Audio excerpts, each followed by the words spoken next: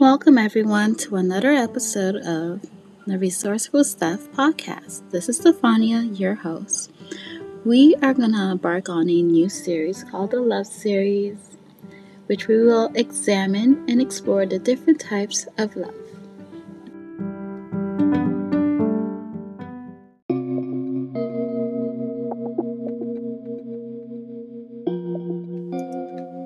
Hello, everyone. Welcome to the Love Series. To start off this series, I intended to look at 3 Greek terminology for love, which are Eros, Philia, and Agape. And during my research, I ended up noticing that there's more terminology, there's more Greek words that actually can be defined as love in the English language. And I thought I might as well add those words in the series as well.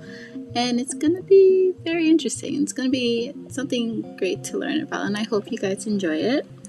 So, with further ado, let's first take a look at our very first word, which is Eros, or erotic love. According to Greek mythology, Eros is a Greek god for love and fertility. The ancient Greeks determined Eros to be dangerous and frightening, since Eros would select his targets, which were the people, without warning to strike their hearts, which led to confusion and irrepressible feelings to act upon their primal impulses to procreate or, have sex. Eros' influence loosened the limbs and weakens the mind, which frightened the ancient Greeks. So, you have to ask, why would that be so frightening to to Eros? Like, wouldn't you want to have sex? I mean, what's so bad about that?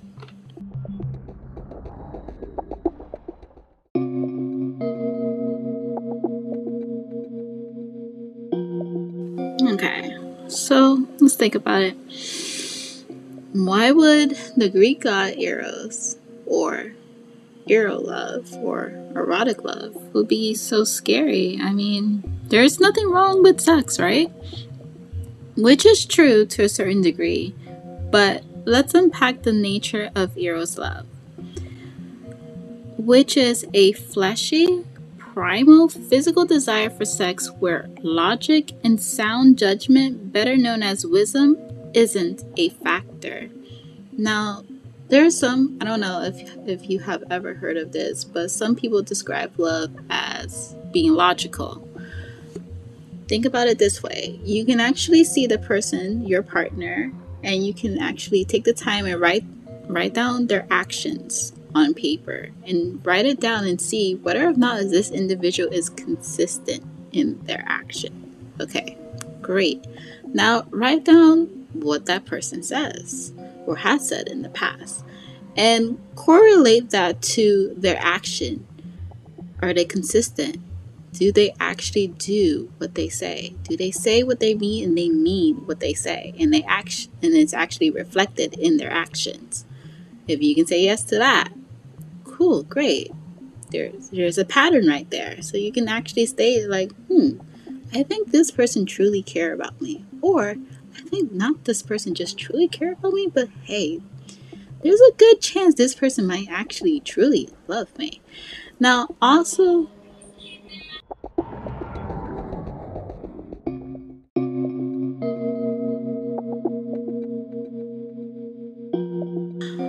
but an individual who is flowing through Eros love, they can be consistent because they're driven by their flesh desire and they're willing to do whatever it takes to satisfy that desire and use you for that desire.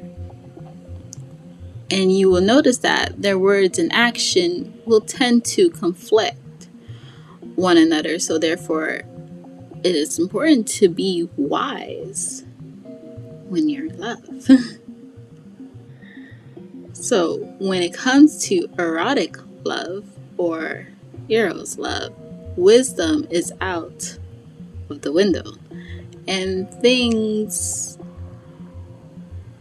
may not be that great when you are at that level of love. So let's take a look at it a little bit more, okay?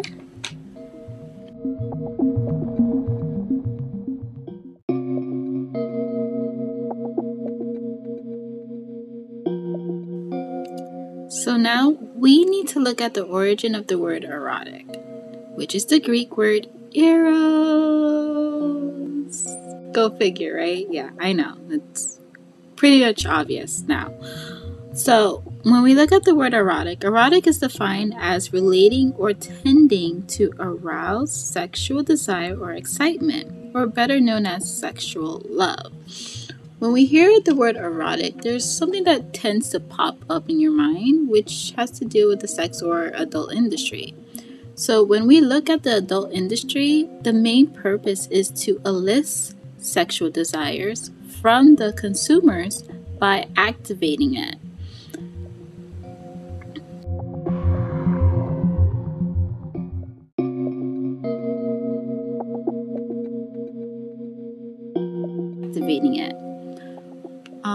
By watching porn or looking at adult magazines is a gateway for the individuals to fuel their sexual desires, or better known as lust. Lust has an insatiable appetite that can't be quenched by the various modes of activities to satisfy the sexual desires. The number of bodies or notches in the belt, masturbation, orgy fest, or whatever the person is into won't satisfy the lust. Therefore, Eros is the lowest form of love that a person can express to another human being. Why is that? Well, it derives from a self-centered desire to satisfy the flesh, not an expression of how you feel and desire for the other individual, because that person has that it factor for you. A person who you are willing to speak their specific love language. Someone you find worthy of committing your life to. Then Eros love will be more purposeful. Meaning that when Eros love is combined with another type of love, it has purpose, it has meaning, there's substance there. But if the individual is only driven by Eros love, they're only driven by their lust, they're only driven by their sexual desire, then there's no purpose, there's only destruction. So that is your situationships, that's your one night stands. That's just, oh my gosh, the sex is just absolutely amazing. It's so bomb. But yeah, this person is hurting your feelings. This person's not calling to you. This person's not tending to your needs. This person is, well, not reliable. So why would you want this person in your life? They're not providing you healthy love. They're only providing you with an unhealthy love through their selfish desires. Okay? So, remember, Eros love, there's nothing wrong with it. But the only way it can be bad, it's what's the fuel for it.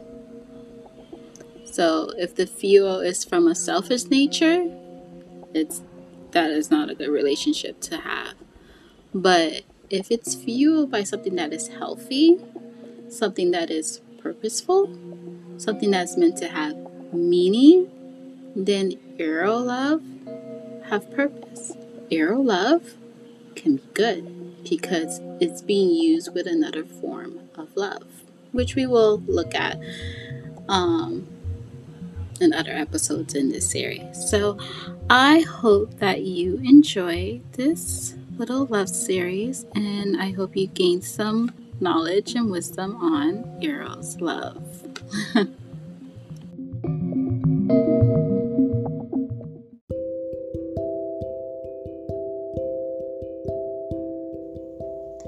Thank you for taking the time to listen to the love series under the Resourceful Staff podcast.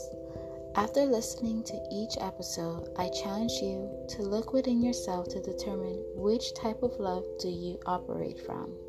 Then, what type of positive or negative impact does this style of love has in your life and with those you interact with? Does your expression of love brings peace and joy, or stress and destruction exhibit in your life along with those you have interacted with in that form of love? Until next time.